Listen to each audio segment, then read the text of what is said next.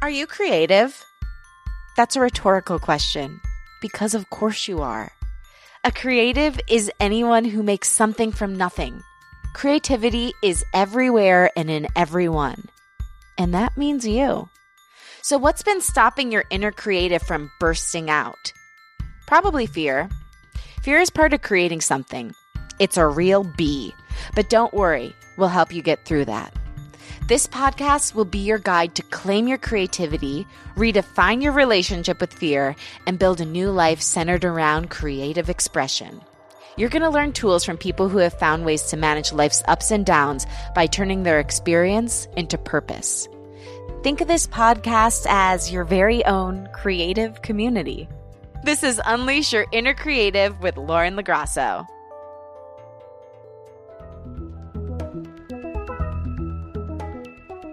Hello, and welcome to the show. Today's creative check-in is all about the mini victories along the way to your goal and taking stock of those, and how to harness the power of not knowing how hard something really is.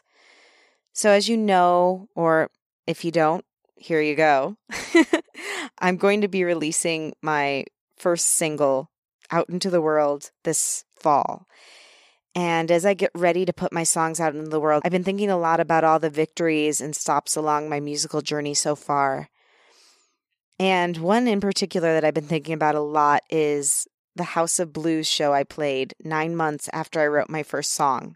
And when I look back at that, I mean, first of all, that was the first time I really felt like a musician. I never dreamed that I could write a song. I thought that was something Billy Joel and Ani DeFranco and Fiona Apple did. I didn't think it'd ever be something I got to do. So just the fact that music was flowing out of me already seemed like the biggest victory of all time. But then on top of that, somebody believed in the music that I and my friend Jordan and I were creating at that time enough that they wanted to put us on the House of Blues, one of the biggest music venues in LA. I mean, it really did feel like a dream, but also it felt like validation. And then the other thing I've been thinking about from that is how by focusing on the joy during that time and not knowing how hard things really were, like if I had known how hard it really is to book one of those big shows, I never would have gone for it. But because I didn't know how hard it was, I asked for it. I sent out my music and I got what I wanted in return. So harnessing that kind of childlike wonder that I had at that time, even though I was in my early 20s, but, songwriting was still new to me, so it was kind of a childlike wonder. And focusing on the joy of a situation can really bring you such great results. And the whole way getting there, too, it feels happy because you're not focusing on the hardship. You're focusing on how lucky you are to do what you do. And that's basically it. So as I move toward my release, I'm trying to get back into my 24-year-old headspace. And I know that if I can focus on the joy, big magic can happen.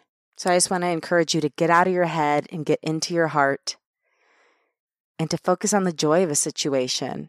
And even if you know how hard it is, try to forget that.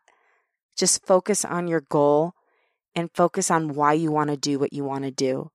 And I promise you, it will be so much easier to get there when you're in that headspace. I'm working on doing it myself, so we'll keep each other updated. Let's get to the guest.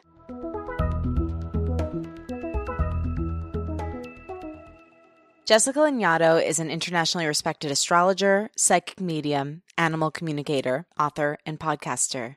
She's best known for her work on the Self-Service podcast, being Girlboss's resident astrologer, TLC's Stargazing, her podcast, Ghost of a Podcast, and as an astrology columnist for publications such as The Hood Witch, Martha Stewart's Body and Soul magazine, and Glamour magazine. Jessica's journey started out in Montreal, Canada. As a young girl, she found out she had something called ptosis of the eye, which made her eyes asymmetrical. While this caused her a tremendous amount of emotional pain, it also helped her to realize who she really is. And I discovered when I was very young that I was never going to be normal and I was never going to fit in. And it caused me a huge amount of pain. And I really, really wanted to be normal and fit in, like very much. And when I kind of accepted, it wasn't about fitting in. It was just about figuring out who I was, because I wasn't going to be accepted for it. Like I wasn't going to be conventionally pretty in all these ways. the kind of the struggle and the movement towards accepting that I didn't need to be like other people. I needed to be like myself, I think is ultimately at the foundation of what people tell me is a rebellious nature that I have. That self-discovery at a young age paid off. By the time Jessica was 17 years old, she was standing firmly in her truth. She had a shaved head, hung out with punks, and had come out of the closet. It was during that same time that she discovered her passion, astrology, and she has never looked back since then. I first met Jessica when I was producing the Self-Service podcast. She did an astrology segment on the show and was always such a joy to work with. I appreciate her no-nonsense attitude and her freakishly accurate readings. I wanted to have her on the show because she always brings insight, depth, and truth to whatever she does. Also because she doesn't consider herself a creative, even though she does the most creative things with her career. So she's just the most creative, non-creative I know. From our conversation, you'll learn how to redefine your relationship with fear, the kind of work it really takes to become an expert, how to set price, what ancestral trauma is and how she uses astrology to address it, how to keep yourself from going down an Instagram spiral of doom, which we've all been on, and how to use your creativity to speak out against injustice. Oh, and one small note. So Jessica and I had to do this long distance since she's up in the Bay and I'm down here in LA. That rhymed and I didn't mean it to. Fun. So anyway, long story short, we were using this online program to connect versus my normal studio quality mics. And in addition, while we were recording, there was some construction going on in our neighborhood. So suffice it to say, the audio is more, shall I say, creative than usual, but it still sounds pretty great. So without further ado, here is Jessica Lanyadoo.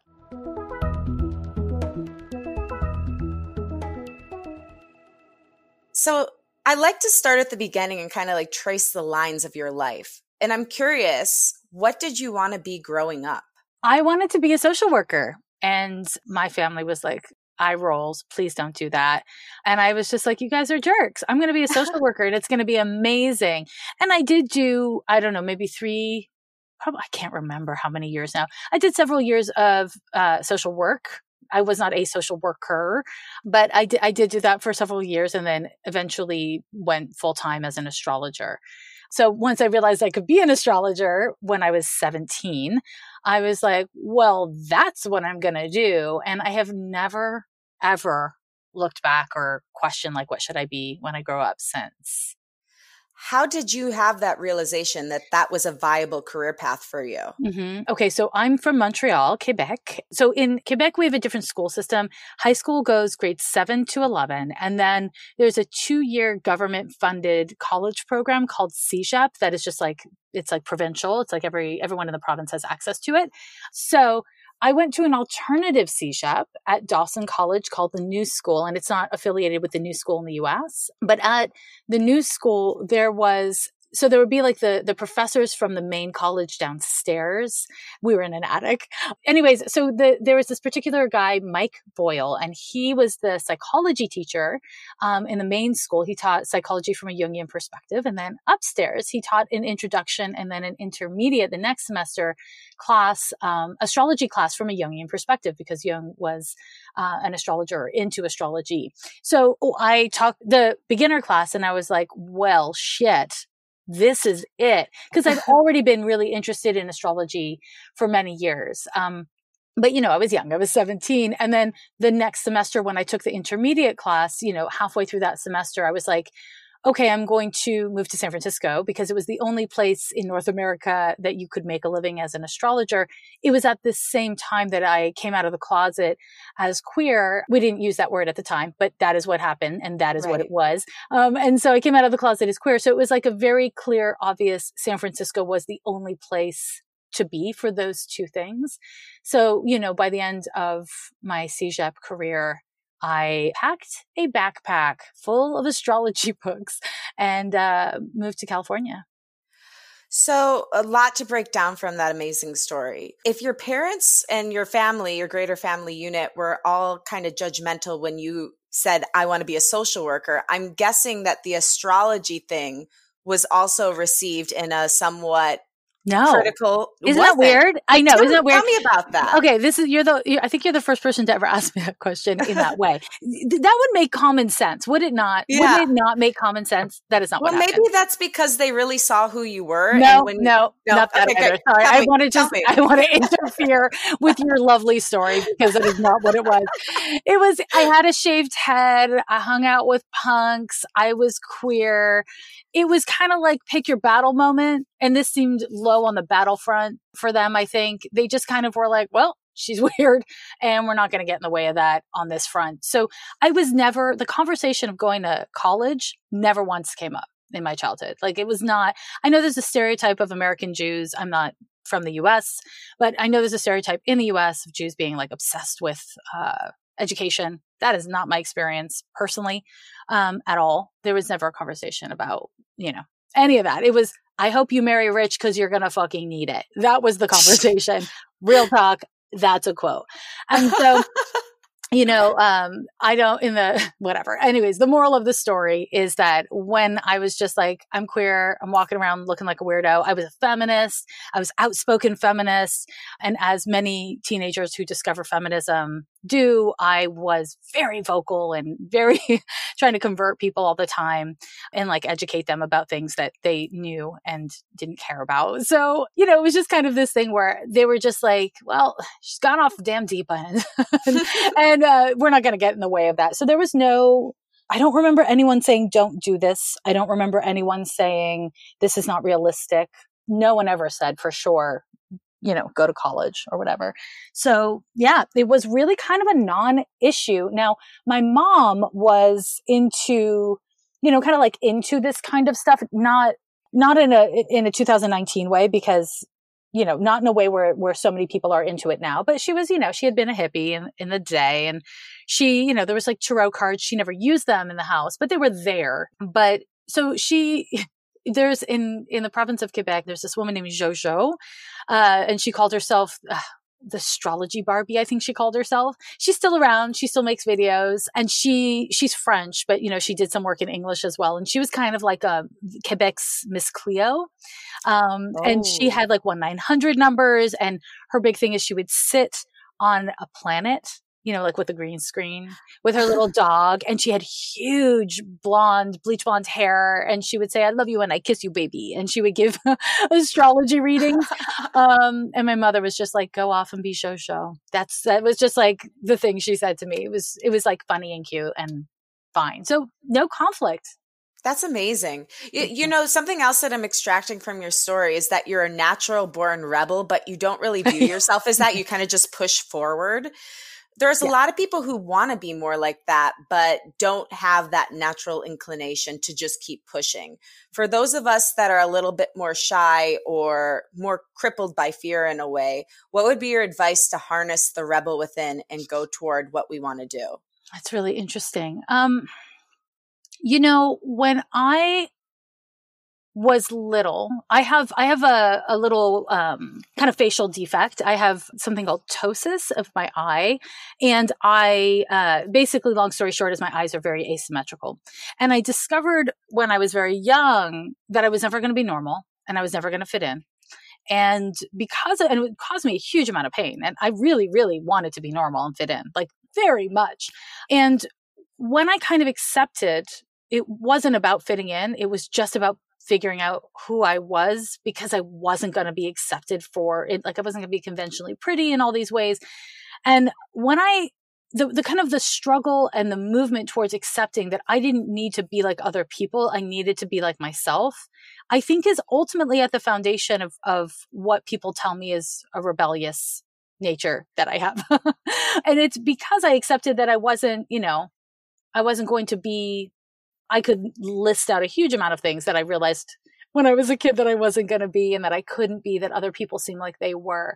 And I think that when the ambition on some foundational level is to get likes or to belong or to kind of create something that is similar to what already exists because you feel that will give you the validation, then you're seeking the answers outside of yourself instead of inside. And when you seek the answers inside, it's terrible. It's like there's a a landscape of your fears and your hopes and your insecurities and your traumas and all the things is waiting for you inside, which is why we focus on the outside so much, because it's in some ways much easier. In other ways, there's just more immediate validation. And I think that it does, I guess it does take some level of bravery, but I'm very pragmatic, and my attitude is really, I want long-term happy, and I'm willing to sacrifice short-term happy to get long-term happy. I want to like my life. I want to not feel gross about the choices I've made. And so sometimes that means compromising my short-term happy and my short-term comfort for my long-term happy and my long-term comfort. And, I'm basically sounding like a textbook Capricorn right now, as I am. But that is my approach. And that is kind of like how I came to it. So yeah, I mean, and I'm scared all the time. Just why? So because another thing I want to talk about on this podcast is how to lessen fear's grip on our choices. Like, it's still going to be there, right? I don't think you can ever get rid of fear because it's an innate human thing. Yeah. But how do we make it less of a driving force in our lives? I personally feel terrified literally 90% of the time. Like, I don't know how I have hair. I just how did it not all fall out of my head in pure stress? In the counseling work I do, I like to answer that question in an individualized way because everyone truly has their own path towards that. That said, for me, I don't have the ambition of lessening fear. Maybe I should, but I don't. I instead have the ambition of strengthening my willingness to do what's right in spite of the fear.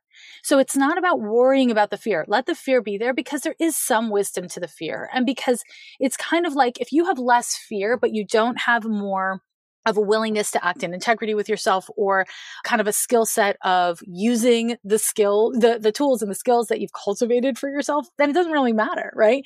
So I'm more about building strength around the fear so that you can use the fear with more wisdom and integrity and intention. Does that make sense? 100%. So you're saying, instead of trying to say like, fear, you don't have a grip on my life, acknowledging that the fear is there and that it does have somewhat of a grip on your life, but becoming comfortable with it and almost becoming one with it so that it doesn't own you. Yes. So as an example, I would say like, I am terrified of public speaking. I do it frequently and I literally lose many nights of sleep on it. It stresses me out to no end. I'm terrified of it, but I do it anyways. So it doesn't make the fear go away. But what it is it's not making my choices either. And so when we don't allow our fears to inform us exclusively, I guess basically what I'm trying to say is if we don't allow our fears to be the only informant to our choices, then it works. Now, that said, I mean, like I said, I'm scared half the time, more than half the time. So maybe I'm a bad example of what to do. But that's kind of my approach to it. No, I don't think you're a bad example of what to do because you're scared all the time, but you're still going after what you want. Yeah. The fears I'm talking about are the ones that consume our lives and keep us from being the person we're longing to be. So within that, what I really want to say is what humans do when we experience fear is we recoil. And when we recoil, what we are essentially doing is abandoning ourselves.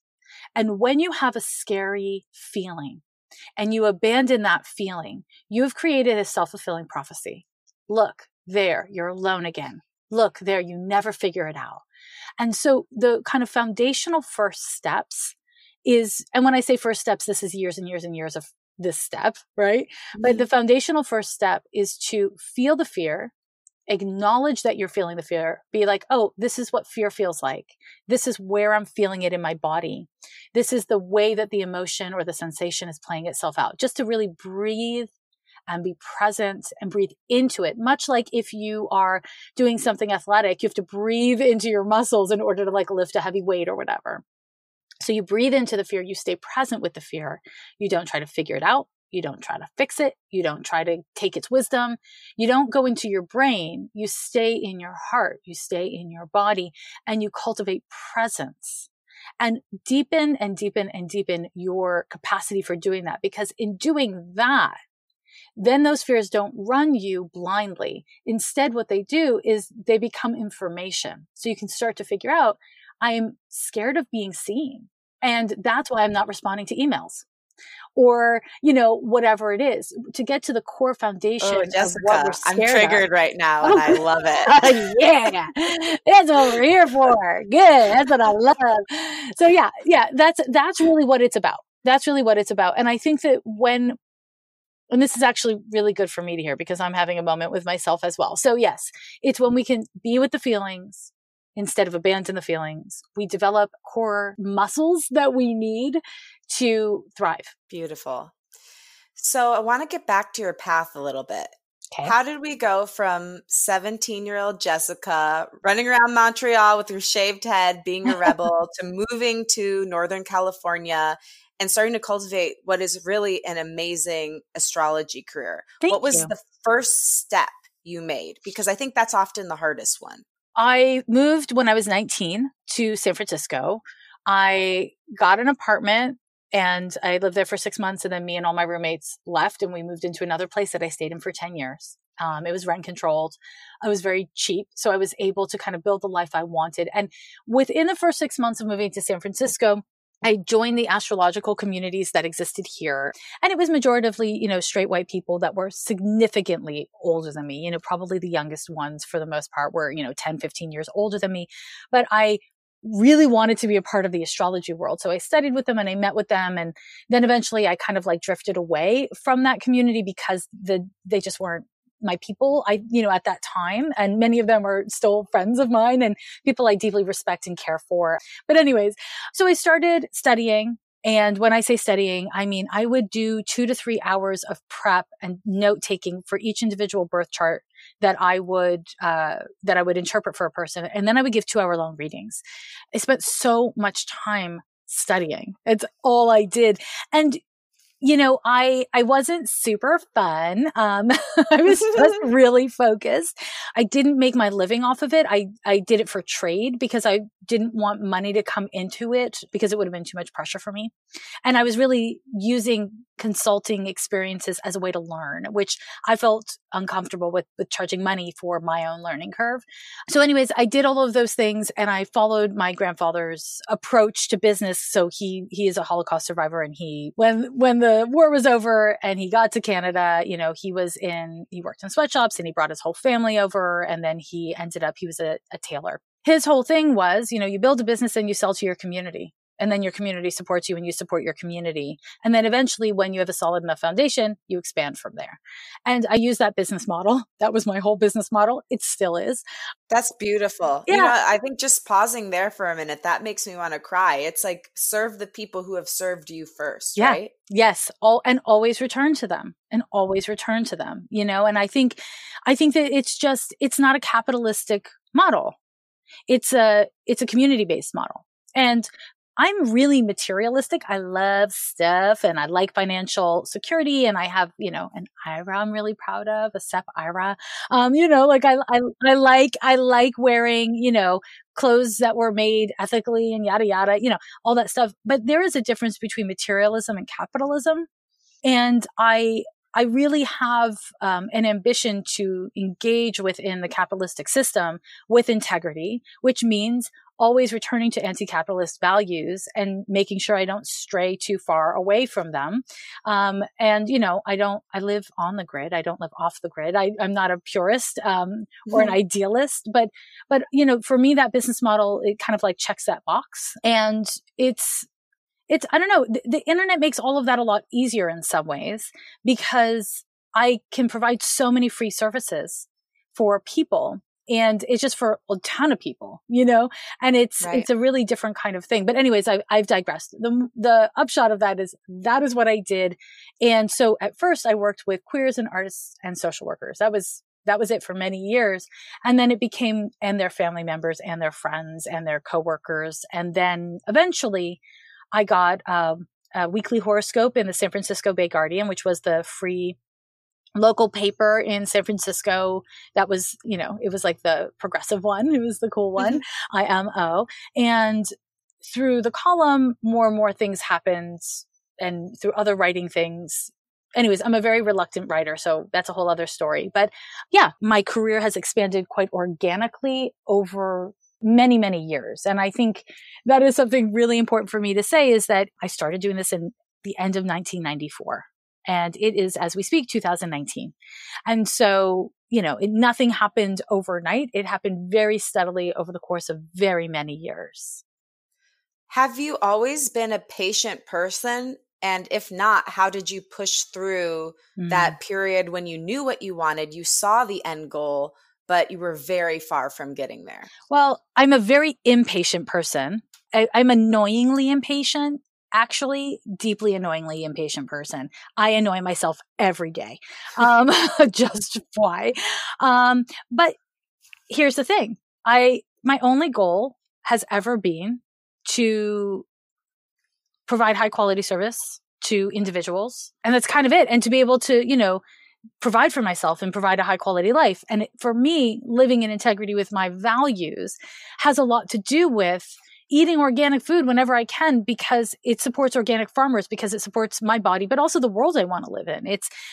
For me, I have this relationship to financial abundance versus financial hoarding. Earning money for me is kind of like about supporting myself, but it's also about being able to then funnel that money into people, causes, resources, things I believe in that I want to see the world reflecting more of.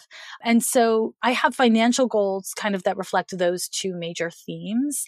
But other than that, it's not like I ever had an aspiration to have a podcast or to write a column or to write a book. I actually never have had any of those aspirations because, well, podcasts didn't exist for a long time, right?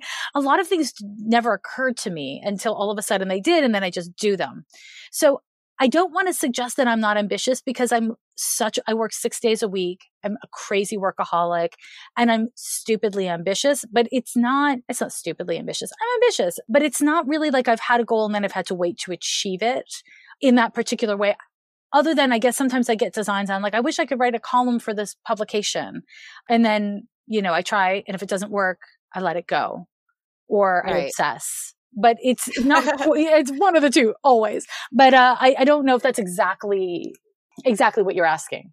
No, I think it pretty much is. I mean, what it sounds like you did that was right, and what I suggest to other people, and also myself, because I'm also an annoyingly impatient person, is that you focus on your overarching purpose rather than a material purpose, right? For me, I think that my overarching purpose is to use my voice to help people who feel unseen, unheard, and unloved, and to bring sight and vision to them.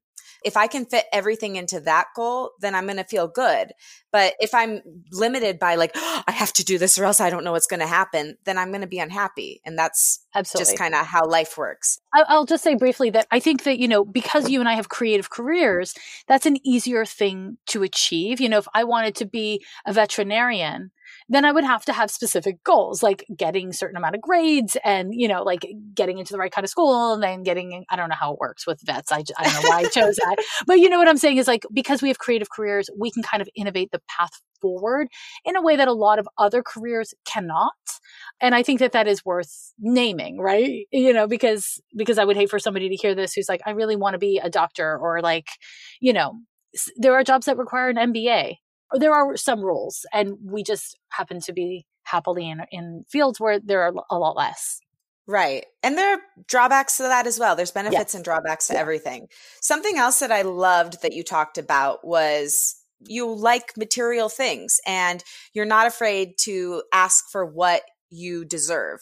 So many creatives struggle with this, with having guilt over desiring material items in their life, or even asking for a fair wage once they've proven their worth. Yep. What's your advice on how to get over any negative beliefs attached to money or desiring material items? Oh my God, I have so much to say about this. And I'll say that what you're hearing now, as I talk about it in my mid-40s, is not, it's the result of a lot of work, just fly. Right. And I would say a lot of things. The first thing is, in 2019, there is this very strong culture of companies and brands saying, work for me for free and I'll plug you. It is your honor to labor for me for free. And then they get their revenue from your free labor. And this happens to women way more than it happens to men, obvi. And we do it, right? We do it. And I really struggle with this. I think it sucks. I think it's really deeply classist and problematic. And I think about it a lot. I think about it a lot because I get asked to work for free a lot. You know, and I think it's really problematic in terms of knowing your worth. There's an element of simply acknowledging that your time and your effort is worthy. It has value. And that is separate from the quality of your product. And I think a lot of us have insecurity, especially in the early years of a skill set. We have a lot of insecurity about the quality of our product. And we're like, oh, I don't know if it's good enough, therefore. But girl, your time and your efforts is absolutely valuable. And it's important to hold those two things kind of in two separate hands, right?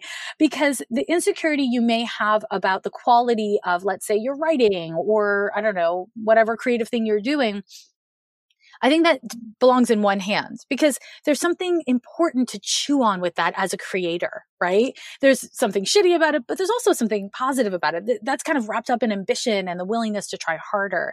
And then there's the part where it's like, I don't know if I deserve to be compensated for my efforts or my time. And that is just where I get real serious, like Grandma Lanyadoo styles. And I'm like, oh yes, you do.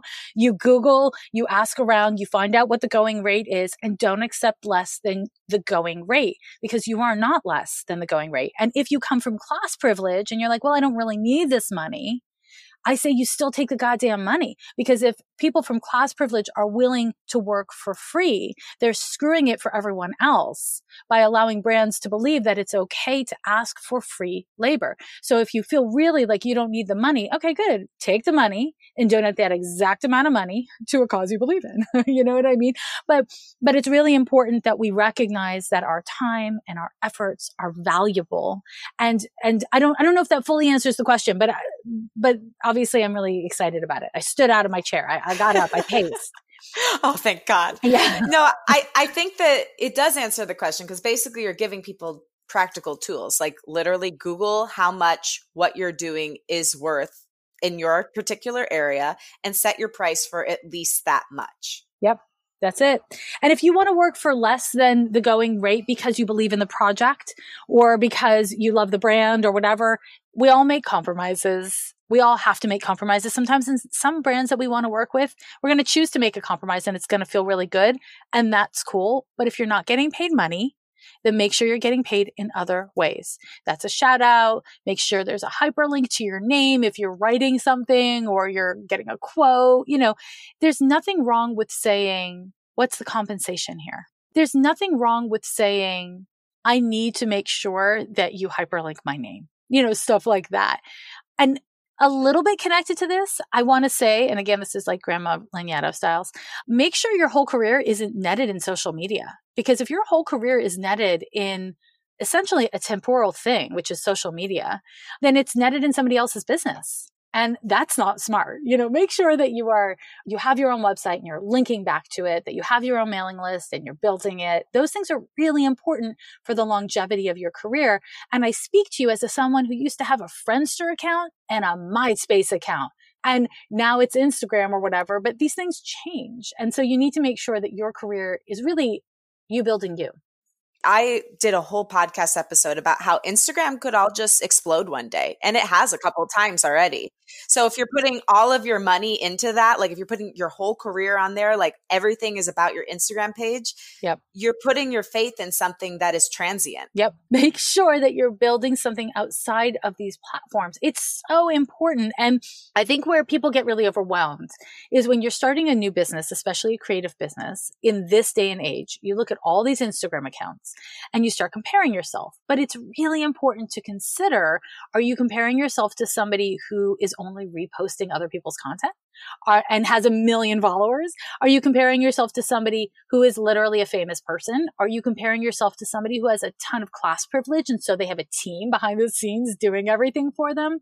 Are you comparing yourself to somebody who has many years of experience? You know, make sure that when you look around that you always consider the behind the scenes, the context, right?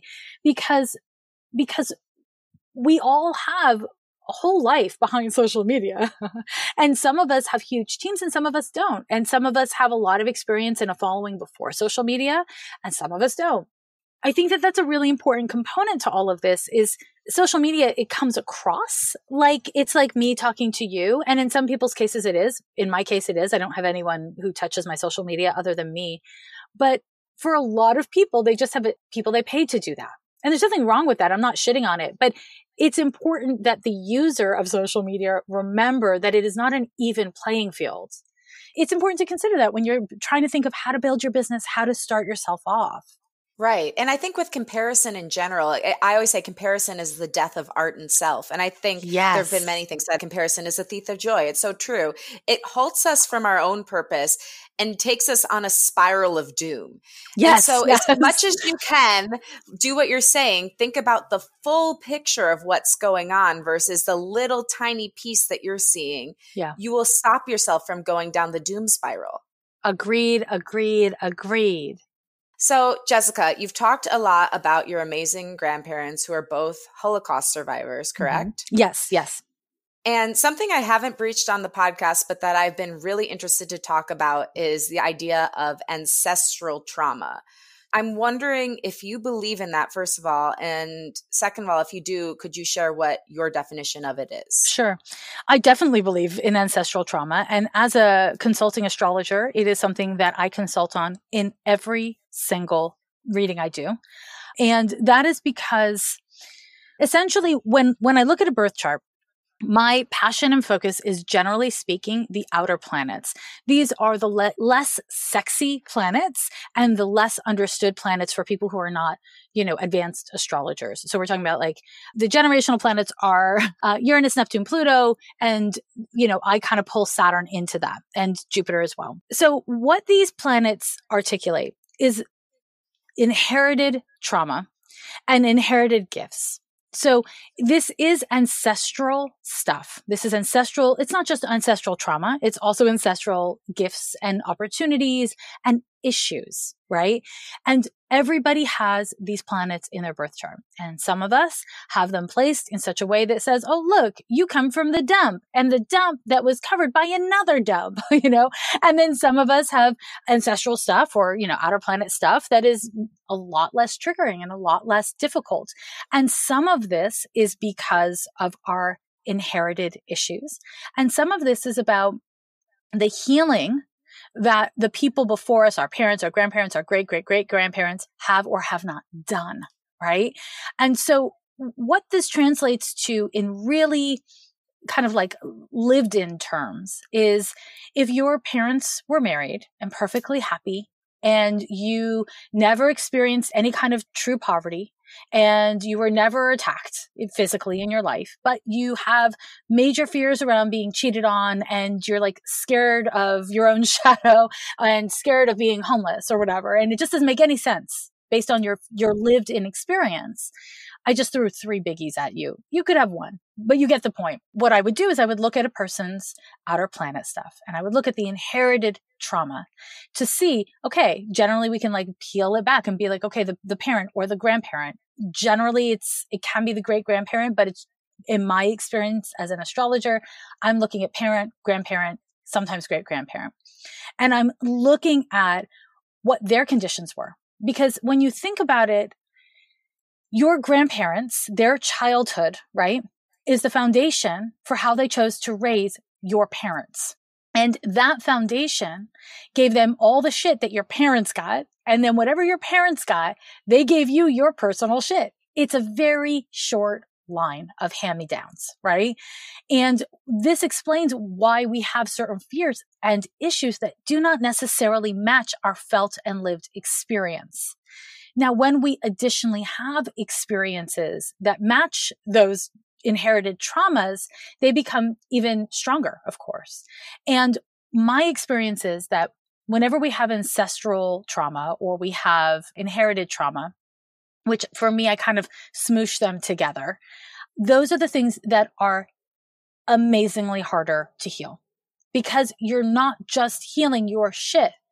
It's attached to a line. So if you think of it, the way that I visualize it is I kind of see the birth chart as a tree.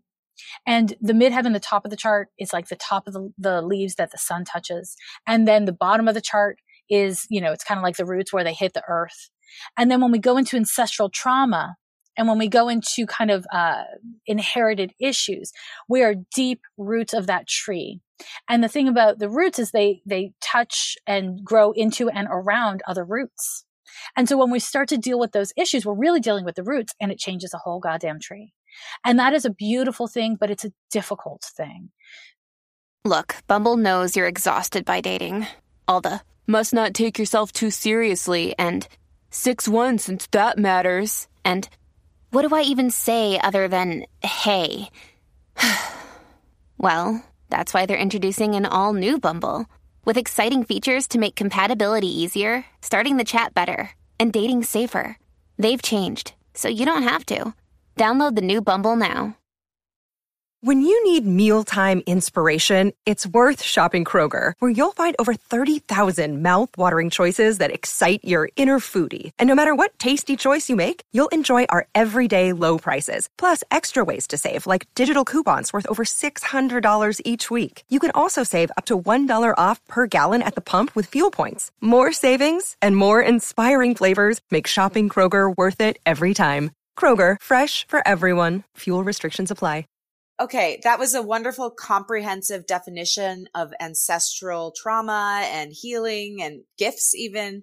But I'm wondering, if we don't have an advanced practitioner like you to help us work through something like that, what can we do with our own lives, with our own charts, to start the healing process? Well, I'll be totally frank that I don't really think that looking at ancestral or inherited trauma in the birth chart is a beginner or a hobbyist's practice. And I get, I have thousands of questions in my inbox for my podcast asking, all manner of questions. And a lot of these questions that I get are from people who are messing with their birth charts because astrology is awesome. And they're seeking advanced knowledge when they don't have a beginner's foundation. And inevitably, they freak themselves out, they misunderstand things, and they make connections that do not exist. And so don't use astrology as a way to figure that stuff out is actually my first answer if you're not an advanced student or even an intermediate student, I guess. But I guess every generation has a frame that we use. Every decade there's a new frame that's really popular for understanding why we are fucked up and why we are in pain. And I guess I would say that if astrology isn't the tool that you're going to use, I think that there's an element here of there's a value in getting validation in, yes, this is inherited. Yes, this comes from family history. But also there's an element of, if you don't have access to that data, your feelings are still valid. Your hurt is still valid. And sometimes looking for a reason or an excuse is a way to distance ourselves from the pain or control it. And I don't mean to be shitting in any way on the pursuit of this, because as I said, it's a huge passion of mine. It's something I'm very focused on. But I guess, yeah. I think I know what you're saying. You're saying, like, listen, if it comes from there and you can validate that story, then great. It gives you an answer as to why you're going through what you're going through. But if you're in pain of any kind and you're feeling that, just because you don't know where it comes from doesn't mean that it's invalid. Go forth and do your best to sort through it and get to the other side of it by going through it. Yes. And this obsession with why that we have is totally fair. It's totally human. And also, it's not totally useful. There's an element of seeking a story to justify the feelings, or seeking trauma to justify feeling traumatized. And there's a way that I think that that's a very helpful, useful, constructive thing.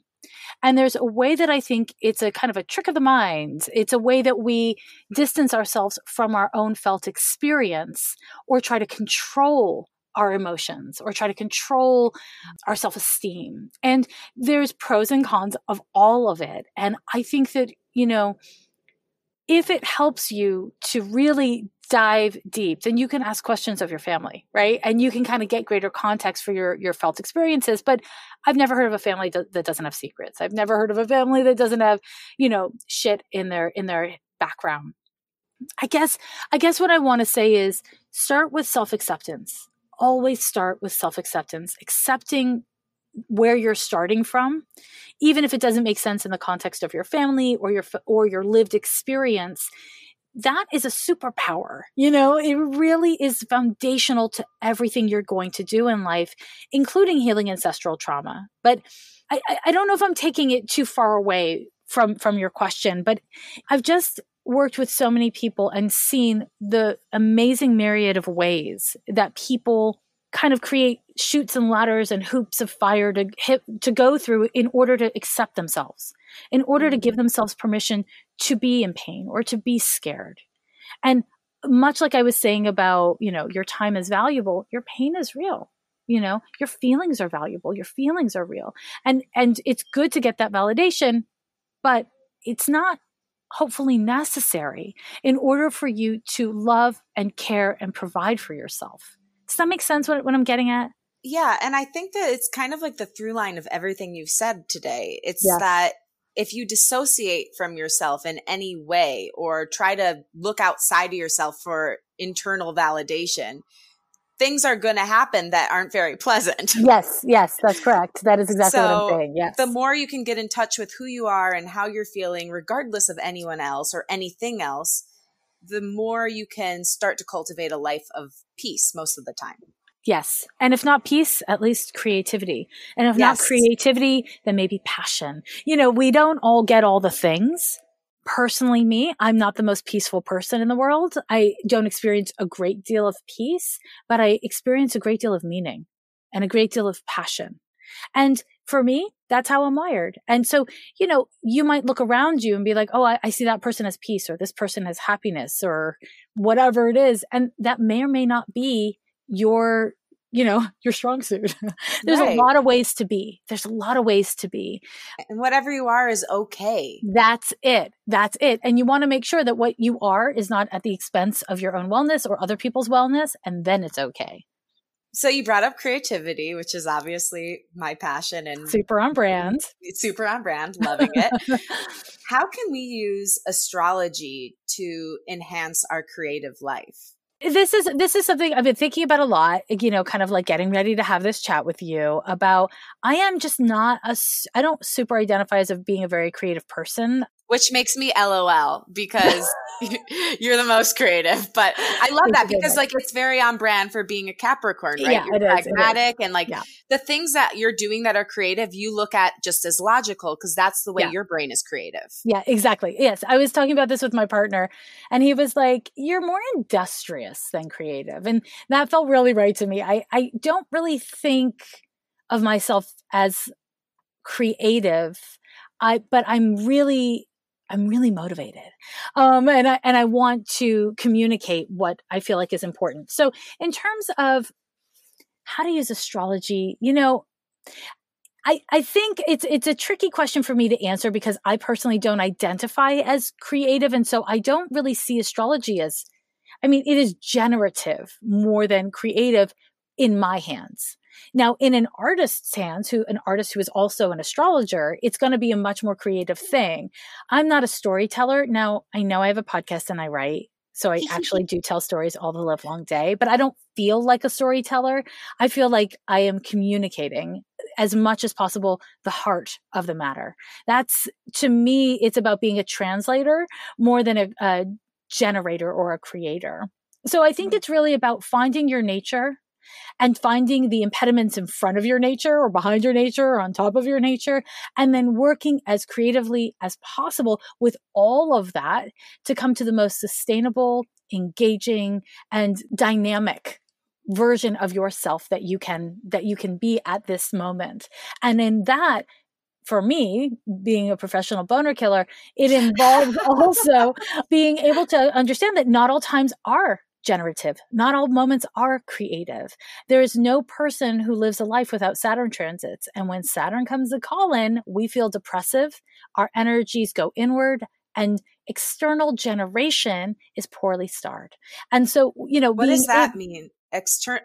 External generation. So you mean things that we're actually putting out into the world? Things that we are actually creating that are outside of us. I just made the Wow. term up. So I love that. Thank you. That's I like it too. beautiful. Thank you very much. Thank you Very creative. much. Thank you But very you're not much. creative, but you're really creative.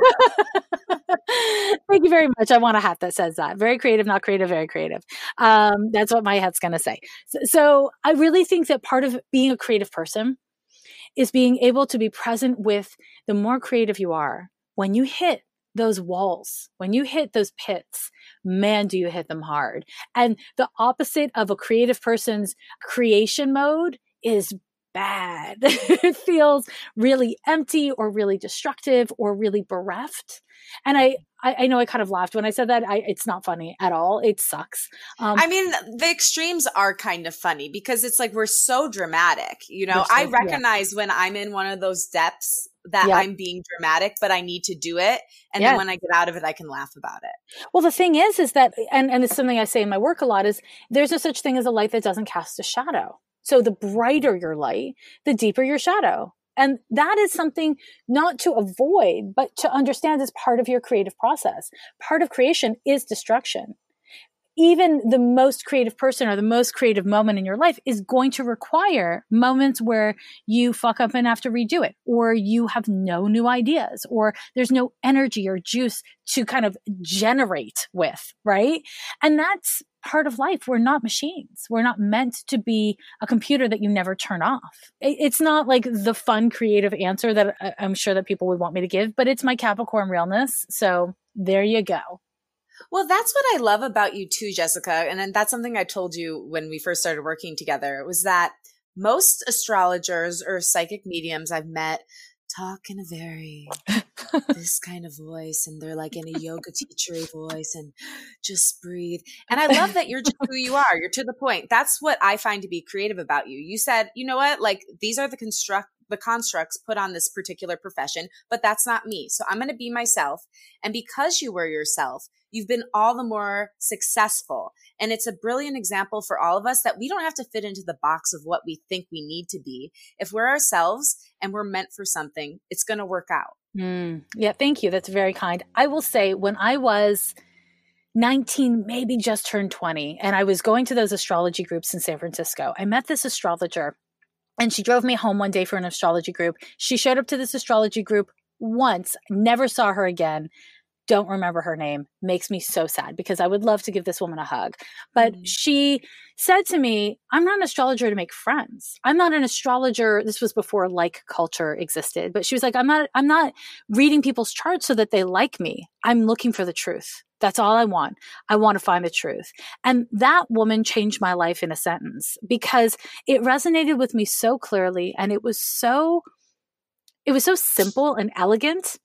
And for me, it just was like, it clicked everything into place. And that's how I've structured my life. I'm interested in the truth. That's it. That's it. And my personal truth is if I put on a wide brimmed hat and speak in a meditative voice, that is, I don't even know what I would do. I would fall apart. It's not you. It's not me. I would look silly. And it's not me. Hey. Yeah. It's all about knowing yourself. It is. Yes. A great place to get to know you is your amazing podcast called Ghosts of a Podcast. And I just want to thank you so much because you gave Unleash Your Inner Creative such an amazing shout out. And so many of your listeners have come over and Yay. The best humans. They are. But I'm curious to hear about the inception and creation of the show, because what I respected so much about the way you made it was that you didn't overthink it. And I think a lot of creatives have a real unique ability to overthink a situation so much that they end up not doing it. So can you take me through that process and how you just nipped it in the bud?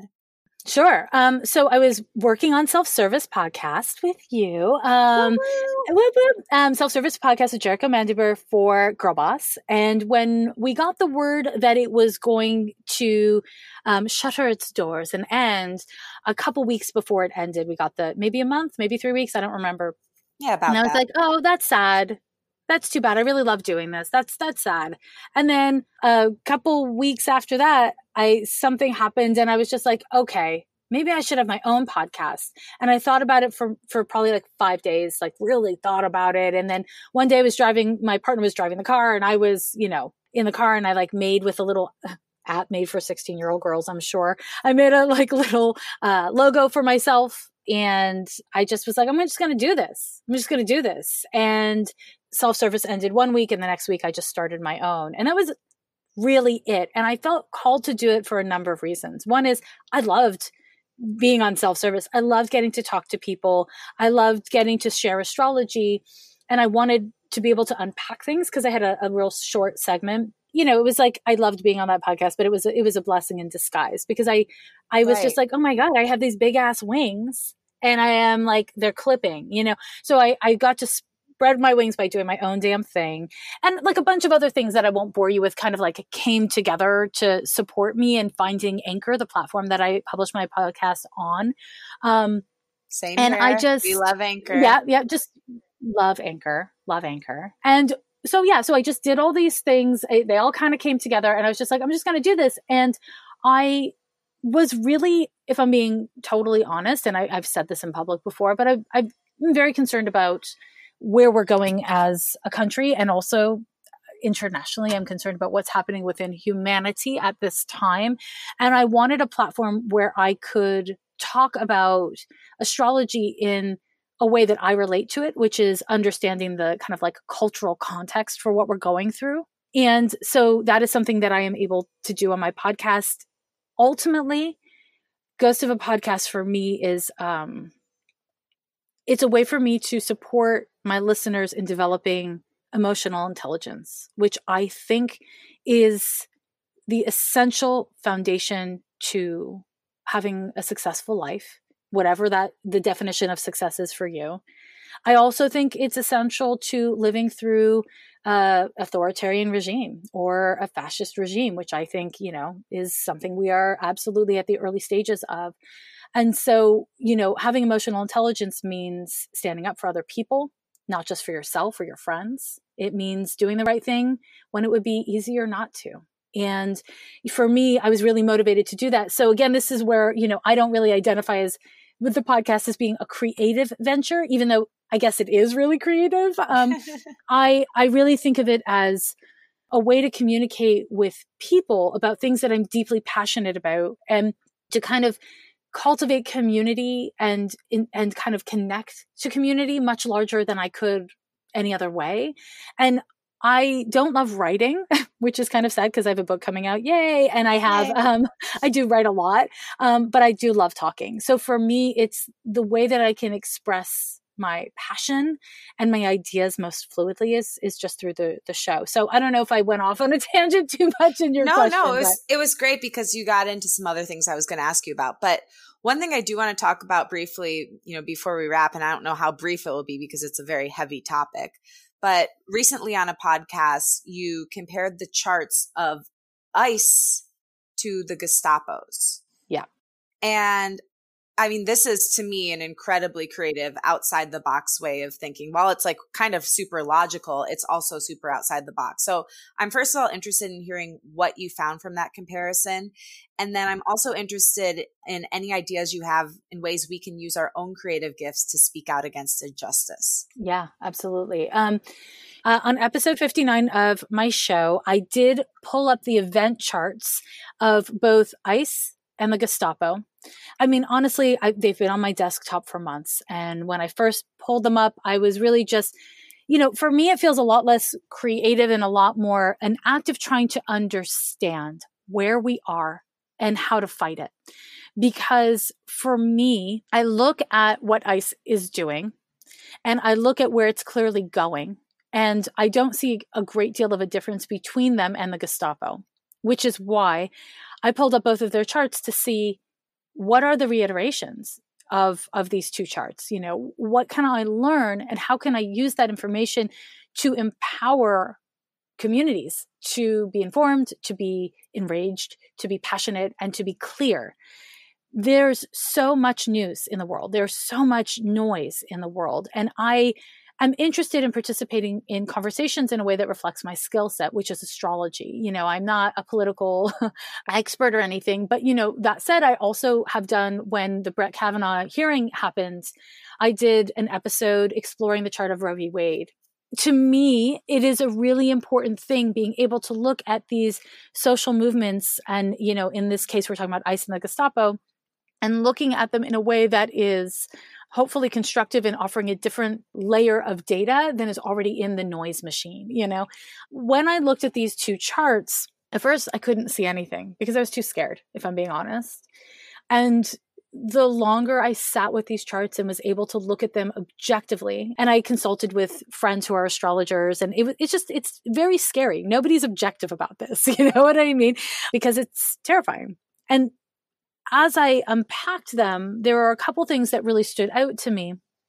But the most important one is the spiritual conviction and ideology that is foundational to both of these militaristic forces. And they're both really motivated towards purity. Now, not my fucking version of purity, trust, but that is what these charts articulate, is this vision that is really backed by belief, by spiritual belief of perfection or purity. And so with the Gestapo, that was of the Aryan nation. Now, ICE was created in response to 9/11. And so it's inherently xenophobic, IMO, and please don't at me if you disagree with me. Let's just agree to disagree if you disagree with me. That is my take on ICE. And when I look at the chart, I see that its very creation is inherently like the xenophobia is written in, but it's written in from a spiritual perspective. And remember that George Bush is the guy who created ICE, not Trump. And he's a very, very religious person.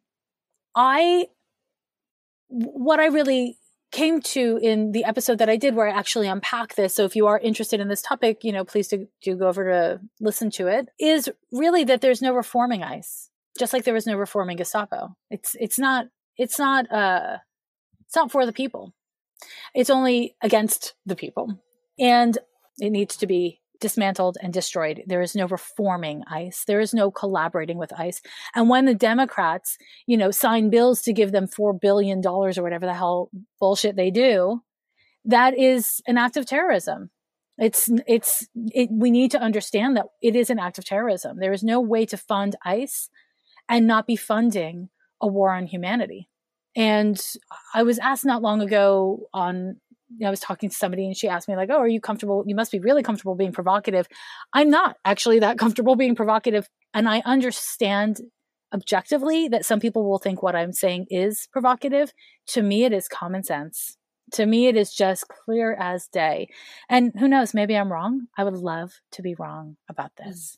But I read enough news and I know enough about history to see that where we're going is really unacceptable and scary. Yeah. And that it's important to use your voice or whatever creative gifts that you do have to speak out against it in whatever way you can muster. Like I sometimes don't feel smart enough, to be honest with you, to talk about these things at length, but it's really important to educate yourself as much as you possibly can and put your voice out there as much as you possibly can to 100%. Speak for those that don't have voices. Yeah. And if you, and this is my real belief, if you're not educated on a topic or you're not confident, you don't need to speak on it. You need to maybe retweet, repost, signal boost the people who can talk about it. We don't need to be experts on everything in order to speak out. We can amplify the voices of the people who are experts on things. And I think that's a really important advantage of social media. I think also knowing that in a capitalistic system, where you put your money is where you're backing people. If that means, you have to buy a bed frame and you were thinking about getting it from a company who's profiting from the detention centers, don't do it. Find somewhere else. Where you spend your money is a form of activism or complacency. So that is a way of participating. And then also if you have 50 cents or $50 a month or whatever it is, you can back organizations that are on the front lines of these fights, like the ACLU, who's constantly in the courts with, Trump and ICE and all these kinds of things. So I think that it is important as creative people to recognize where you are strong and to own where you're not, because there's some things like I can't facilitate a deep, in-depth political conversation because that's not my field of expertise. And so I've leaned on what is my field of expertise, which is counseling people on building emotional intelligence and connecting it to issues of social justice. And we all have a thing that we are gifted in or that we are good at, or we are skilled at, or something. So do that, do that thing. You don't have to do anyone's thing but your thing. And you don't have to do it 7 days a week, but not doing anything, unfortunately, is the kind of participation that allows for the worst of society to flourish. Very true. Yeah. And then my final question. So if you and your little self, let's put it this way, if you and your little self were standing in the same room and you're looking at each other, what do you think your younger self would say to you now and why? It's really interesting. Damn. I don't know. How about this one? What would you say to your younger self and why? Shit. Hold, please. Oh man, I had a really fucked up childhood, so it's a little bit of a hard question for me to answer. My poor childhood self, she was not thriving. I would say, God damn it, hold please. Let me really think about this and give you a non-comedic answer. Hold please. I don't know. I mean, I don't recognize who I was as a kid in many ways to who I am now. And what would I say? I guess I would say, I mean, there doesn't have to be a correct answer. It could be whatever first comes to your head. A lot of people say it's going to be okay, or don't worry so much, or things like that, Sure. I mean, those thoughts kind of came through my mind, but the truth is it okay? Is it okay? I don't know. I don't know. You're asking me this at a really tricky time, because when I was a kid, every Friday night, we would go over to my grandparents' house to have Shabbos dinner, Friday night dinner. And every Friday night, my grandfather would take us downstairs to his little, he was a tailor, so he had a little sew room. He'd take us downstairs and we'd tell stories about the Holocaust. And we'd tell stories about what it was like in the camps. And you could imagine how much I enjoyed it. It was fun. But, and so I came up with ideas about how I would survive if I was in that situation, because I was having to consider such things. And so when you ask me this question right now, given what's happening in the world, I have a hard time saying it's going to be okay, because that's kind of where my head goes. I don't know how useful this is for your podcast. It's not super creative. It's not a great answer, but that's my answer. I'm sticking with it. I appreciate your candor, because a lot of people would try to just say something inspirational. And I appreciate that you're not feeling that right now and you're honest about it. It's not, I'm not there yet, where I'm able to be that way. I think I still feel like if someone expects a certain thing out of me, I need to fulfill that. And I think it's actually a great example. And I think that there's something to be learned there. Yeah. I think, I don't know. It's like that I could spend an hour trying to find an answer for you and it wouldn't be true. It wouldn't, so yes. No, I think that truth is always better, even if it's hard. Yeah. Yeah. Thank you very much. Thank you very much.